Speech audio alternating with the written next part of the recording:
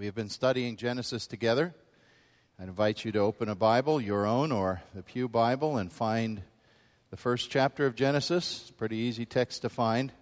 We're nearing the end of this chapter, and I'm going to read today verses 27 through 31 of Genesis, and then move on to a brief passage from Romans and read as an accessory Romans 8:19 through 22 if you want to have your finger in that book as well. Listen to God's word. So God created man in his own image. In the image of God he created him. Male and female he created them. God blessed them and said to them, "Be fruitful and increase in number. Fill the earth and subdue it. Rule over the fish of the sea and birds of the air, and over every living creature that moves on the ground." Then God said, "I give you every seed-bearing plant on the face of the whole earth, and every tree that has fruit with seed in it. They will be yours for food. And to all the beasts of the earth and birds of the air and creatures that move on the ground, everything that has the breath of life in it, I give every green plant for food." And it was so. God saw all that he had made, and it was very good. And there was evening, and there was morning, the sixth day. In the book of Romans, a note that perhaps sounds quite different, but I hope you'll see how they tie together. I read Romans 8, beginning at verse 19. The creation waits in eager expectation for the sons of God to be revealed. For the creation was subjected to frustration, not by its own choice, but by the will of the one who subjected it, in hope that the creation itself will be liberated from its bondage to decay and brought into the glorious freedom of the children of God. We know that the whole creation has been groaning as in the pains of childbirth right up to the present time. And this is God's holy word. I ask you to use your imagination this morning and imagine a scenario that you have a wealthy cousin, let's say, who plans to go and live in Europe because of business for several years. And this cousin of yours has a deluxe 20-acre estate, a beautiful place to live that he has lavished his attention upon developing it and building it up with a magnificent home, a swimming pool, manicured grounds, a horse stable. And your cousin says, "Look, I need someone who can be responsible. So, cousin, you come and if you like, live here in my house, or at least will you be willing to come and visit it regularly? And you can use it as you like, the swimming pool, the tennis court, ride my horses, drive my antique cars. There are several of them in the barn. Enjoy it. I only ask that you be the overseer. And in fact, I will pay you a generous fee and give you access to an expense account. But it will be your responsibility to see that the grass is cut and the shrubs are trimmed and the horses are fed and exercised and everything taken care of that needs to be done for such a property as this." And you agree. And you say, "Thank you for the privilege."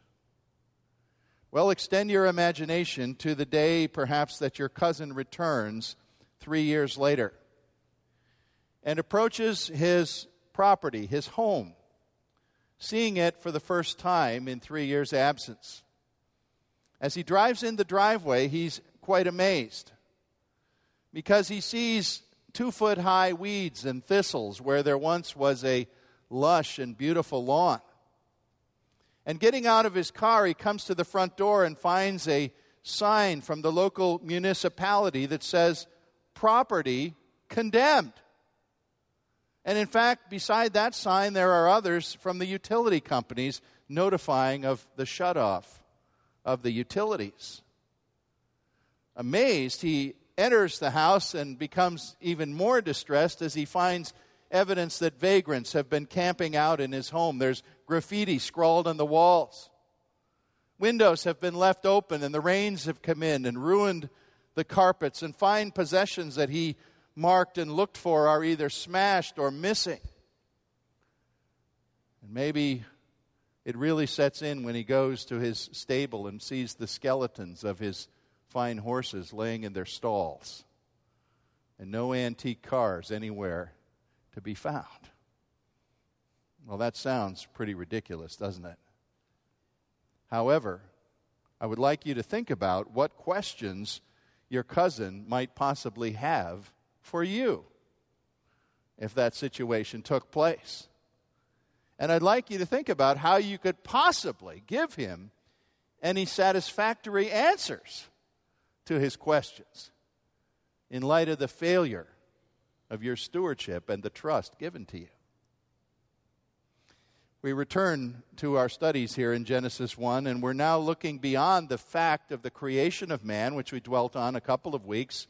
We're looking to the responsibility of man and woman together, as God created us in His image. And in verses 28 to 30 of Genesis 1, we have what theologians call God's cultural mandate.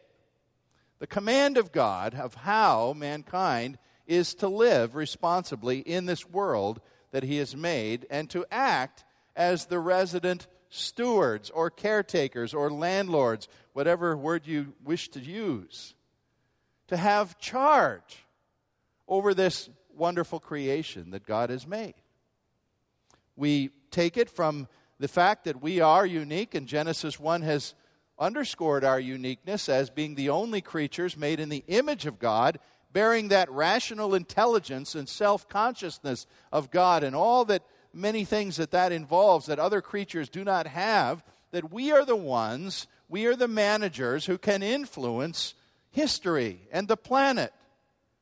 And God chooses us to be in that position and gives us that charge.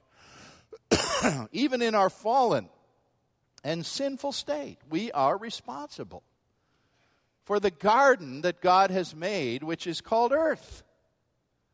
And we can either heedlessly violate or neglect this garden of His, subjecting it to goals of greedy and thoughtless commercialism, regardless of consequences. Or we can even go to the opposite extreme, as some do, and almost bow down and worship the creation, forgetting the one who has created it. Both of those extremes are wrong. It's wrong to neglect and to harm the creation. It's wrong to worship the creation. God has called us to a middle way. Psalm 8 says He made us a little lower than the angels, but above every other creature. He put us in a mediating position to act as the landlords of the earth. And it's a task that requires wisdom and creativity and skill. But there is no doubt we have not done very well with the task, have we? There is no doubt that planet Earth is literally groaning today because of us.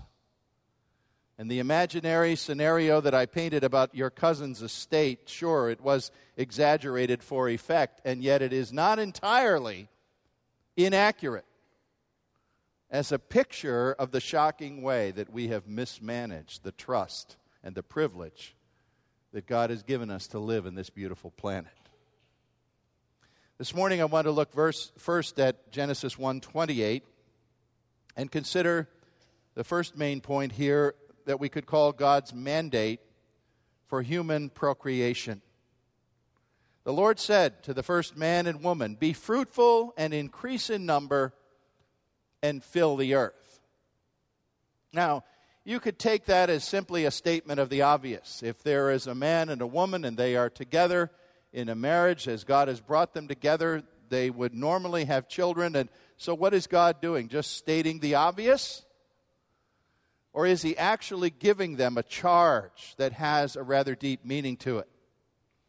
We believe the meaning inferred here reaches beyond more than just simple biological reproduction by the first man and woman. That was already going on with the animal kingdom. If you look back at verse 24, you see that God simply observed or recognized that the animals were increasing and the fish and the birds and everything else were multiplying tremendously. It's just observed that that happened. But in the case of man and woman, we find the Creator speaking to them. And by the way, the very first time in the Bible that God is said to speak to man. We've had God saying, let it be, or saying it in effect in his own presence before, but speaking to us or to a created human, here's the first thing in Genesis 1:28. And what did the Lord speak to them about? He spoke about their progeny, their offspring. Now, there's going to be more to say, by the way, about the roots of marriage when we get into chapter 2. I intend to dwell on that closely as we come to chapter 2, Lord willing. But implied here in chapter 1 is that for mankind, anyway, the birth of sons and daughters means something much more profound than just the simple multiplication of the population that happens with any biological being. Now, you see, if you adopt the evolutionary line of thinking and say that man is simply the most advanced material creature originating from an animal base, but nothing but an advanced animal coming about by chance development, then we are just so much highly organized protoplasm and nothing else. And so you don't really have to look at our families or our sexual lives as being anything different than animal behavior. And of course, if you look at society today, that's exactly what the sexuality standards look like. Animal behavior. We're not supposed to talk about fornication or adultery or why homosexual behavior is wrong or why pornography is tremendously damaging to every aspect of our society, because if we're just advanced animals and we merely came from a materialistic base and have nothing but an animal state about us, then why have any different standards than we expect of dogs or any other animal? But you see, here in Genesis, we believe we do have a different standard expected. Because the Lord God, in a sense, is pronouncing a mandate and a blessing on the offspring of humanity. And while the full-fledged doctrine of marriage gets fleshed out as we go along in Scripture, I don't even imply that it's fully present here in chapter 1. Nevertheless, it's alluded to that the offspring we produce are special in the eyes of God. And they carry His blessing. Why? Because that's what man and woman are, special beings. We have the image of God. We have the Spirit of God with us. We are knowledgeable of God and able to receive His revelation. And I believe it is not going too far, and many commentators and theologians would join with me in feeling we're not going too far, that when we say that God is putting His blessing on the human family here, there's a sense in which our families come out of the fact that God Himself is a family. Before creation, Father, Son, and Spirit existed and interrelated and understood one another in that grand mystery that we call the Trinity. A very early father of the Christian church in Asia Minor, his name was John Chrysostom. He was a great preacher. He wrote about this subject, and he said, when husband and wife are united in marriage, they no longer seem entirely to be something earthly, but rather they are like the image of God Himself. That was early in Christian history that a theologian was saying, there's a sacredness about the coming together of a husband and a wife, and the beings produced from their union are also going to be mirrors and reproduced images of who God is, and at least be able to glimpse what God is like in their complex humanity. And so we would say, and maybe you think it's stretching a point, but here's the beginning of the Bible's doctrine. There's much more to build upon it. But here's the beginning. Here's the first marker, cornerstone, you might say, for how we build an idea of human sexuality and marriage in the Bible. It isn't just about mating. It's about the sacred intimacy of a husband and a wife. And God, in effect, tells Adam that from the loving embrace of your marriage, your descendants are going to reflect me. And they, too, are going to have the opportunity to know me and worship me. And no lower beings will have that. And upon them, I will set my special affection. Children are seen as the blessing and the gift of the Lord, even here, this early in the Scripture. Be fruitful, multiply, fill the earth. It's something that echoes all the way through Genesis as the greatest promise that the people of God will realize. Do you understand how much these godly people, if you would read the book of Genesis, you find them longing for offspring who would carry on their heritage? Not just the family name, but the heritage of faith. What's the greatest blessing that God could speak on the man of faith, Abraham? He said, I'm going to make you a father of many nations. Trust me. I want to do this. I'm going to do it. And whole nations will look back to you and say, Abraham was our original prototype. In him we see how the Lord works with a man of faith. I wonder if we consistently think about our children as the blessing of God. Every mom and dad knows there are days when you think about them as something else than a blessing, perhaps the end of a rough day. But if God has permitted your marriage to have children, and of course there are those who struggle and are childless and would love to have even one child and cannot. But if God has allowed you to have children, do you really think about them as your number one responsibility during all the formative years of their youth? Here is the main job that God has given me. He's put a trust in my hands, on loan from Him. You see, the tendency is to view children as almost just accessories to all the other goodies of modern life. You may be a couple that has education and ability to go out there, each of you, husband and wife, and have a fine career and earn money and rise and have success. And you think, well, I can have that and children too. And if you're not careful, you can adopt the thinking that our society tends towards, to say, well, 1.6 average American children fit nicely into the career paths of two ambitious adults who might find spare time during a given day or week to actually pay attention to their children in between everything else that's going on in their lives. I don't think that's the biblical viewpoint. Now, I'm not suggesting there's an ideal number of children. If one child is what you can bear and what your health or your finances or whatever permit you to bear, then that's fine. But what a blessing that there are those that say, why propose artificial limits to God? What is wrong with seeking to have a large family? I was talking to former pastor of this church, former associate pastor Chuck Walton, who ministers out in Iowa among farm families, and somehow he always likes to ask me what I'm preaching on, and I told him, so we came to this subject, and he said, Michael, it's remarkable. He said, the farm people that I minister to, nearly every one of the older adults would tell you that they're from a family of anywhere from 6 to 10 children, and most of them have about 2 children. Well, that isn't, on the face of it, something to actually be condemned exactly, but it ought to cause us to ask the question, well, what is it that's guiding us in our family planning and our thoughts of how God might bless us with families that we could raise up with children who would know the Lord and have His character and His name imprinted on them, and that they would even reach to succeeding generations, as the Bible often implies, and that would go on and go on. And God's people would regenerate faith upon the earth.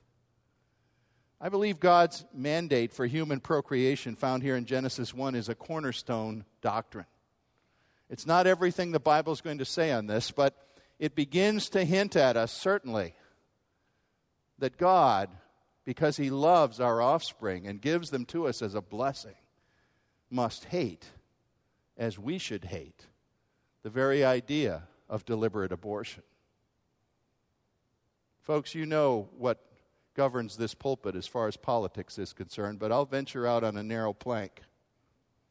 If your vote for a new president next month had to be decided on a single issue, and it shouldn't be decided on a single issue, but if it was, I should think you would want to find out which candidate openly advocates partial birth abortion, the cutting apart of a child as it is near its term of delivery.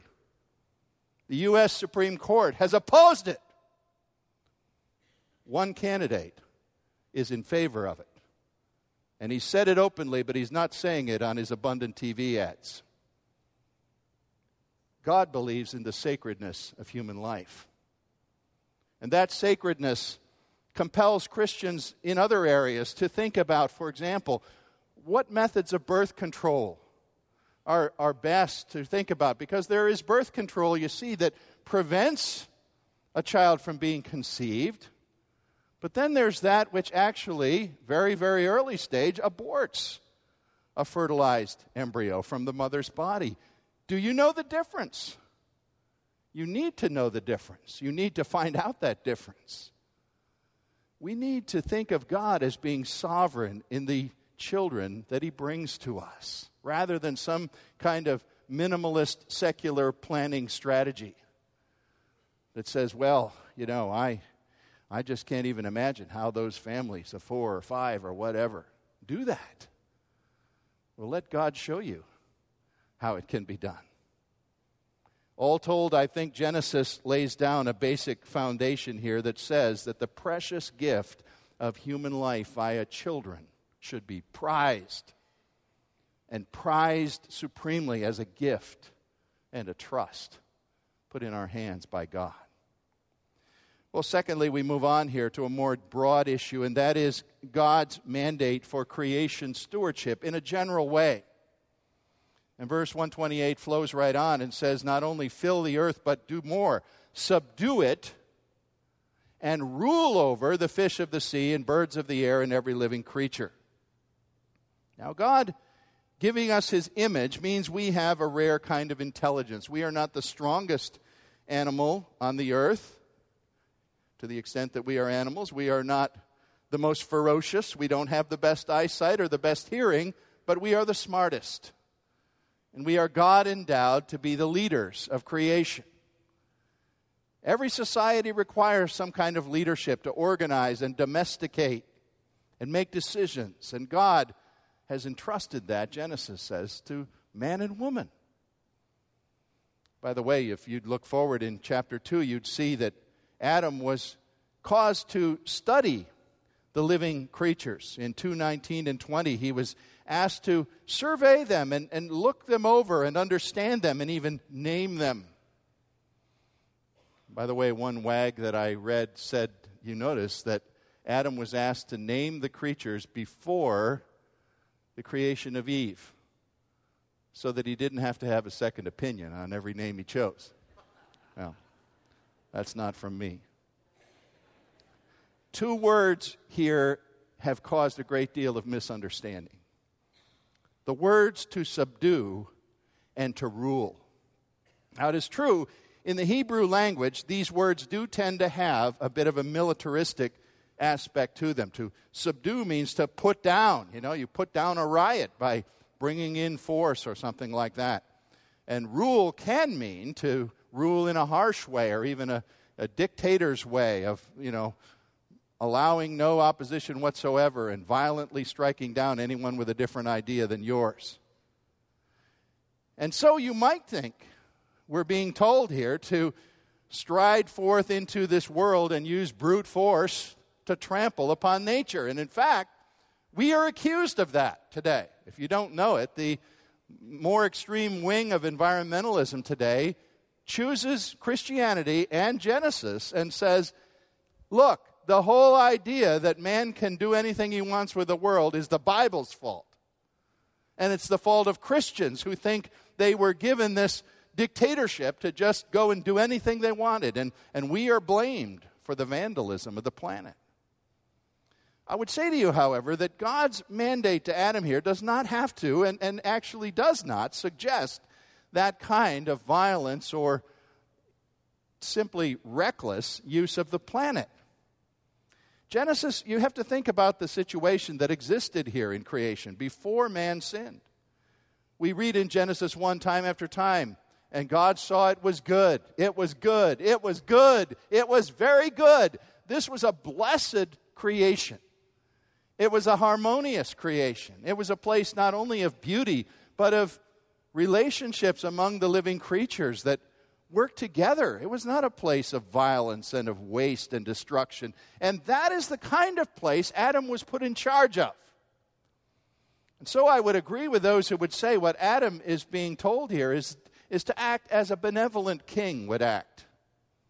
How do we think of a good king back in the days of when kings had great power in the hands of one individual? Well, you want to have the kind of a king who's very mindful of his subjects and knows them well and knows their weaknesses and their needs and how they interrelate, who makes just laws, who looks for how things are working out and fine-tunes his kingdom to sustain order and promote life and peace with the greatest benefit to all. That kind of a king, a servant king, is going to be held in high esteem, and people are going to thrive under his rule.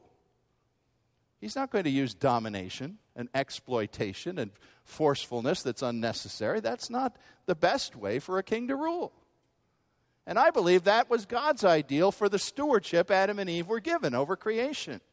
He didn't have to go out with a sword, and a bulldozer and say, hey, creation's a mess. I've got to straighten it out. It wasn't a mess. It was in a wonderful condition. And it simply had to be maintained that way, in balance and order and harmony. Well, of course, we know that sin came in and ruined it all. Now, we haven't got to chapter 3, and we will, Lord willing, in weeks to come. But you notice, if you look ahead into chapter 3, verse 17, that as God is pronouncing the curse upon Adam and the result and the consequence of his sin, he says to him, and this is directly related to the charge he'd been given in chapter 1, because of your sin, cursed is the ground, 3:17. Cursed is the ground because of you. And through painful toil you will eat from it all the days of your life. It will produce thorns and thistles, and you will eat of the plants of the field by the sweat of your brow. In other words, everything's going to change in relation to the creation. Now force is going to be needed. Now hard work is going to be needed, and it's going to be difficult to make a living. Where before the grain and the fruit and things were abundantly available, now you're almost going to become, Adam, the enemy of the earth. And we believe that out of that comes the hellishness of chemical pollution and strip mines and warfare that ruins the earth and farm erosion and smog and you name it, on and on and on.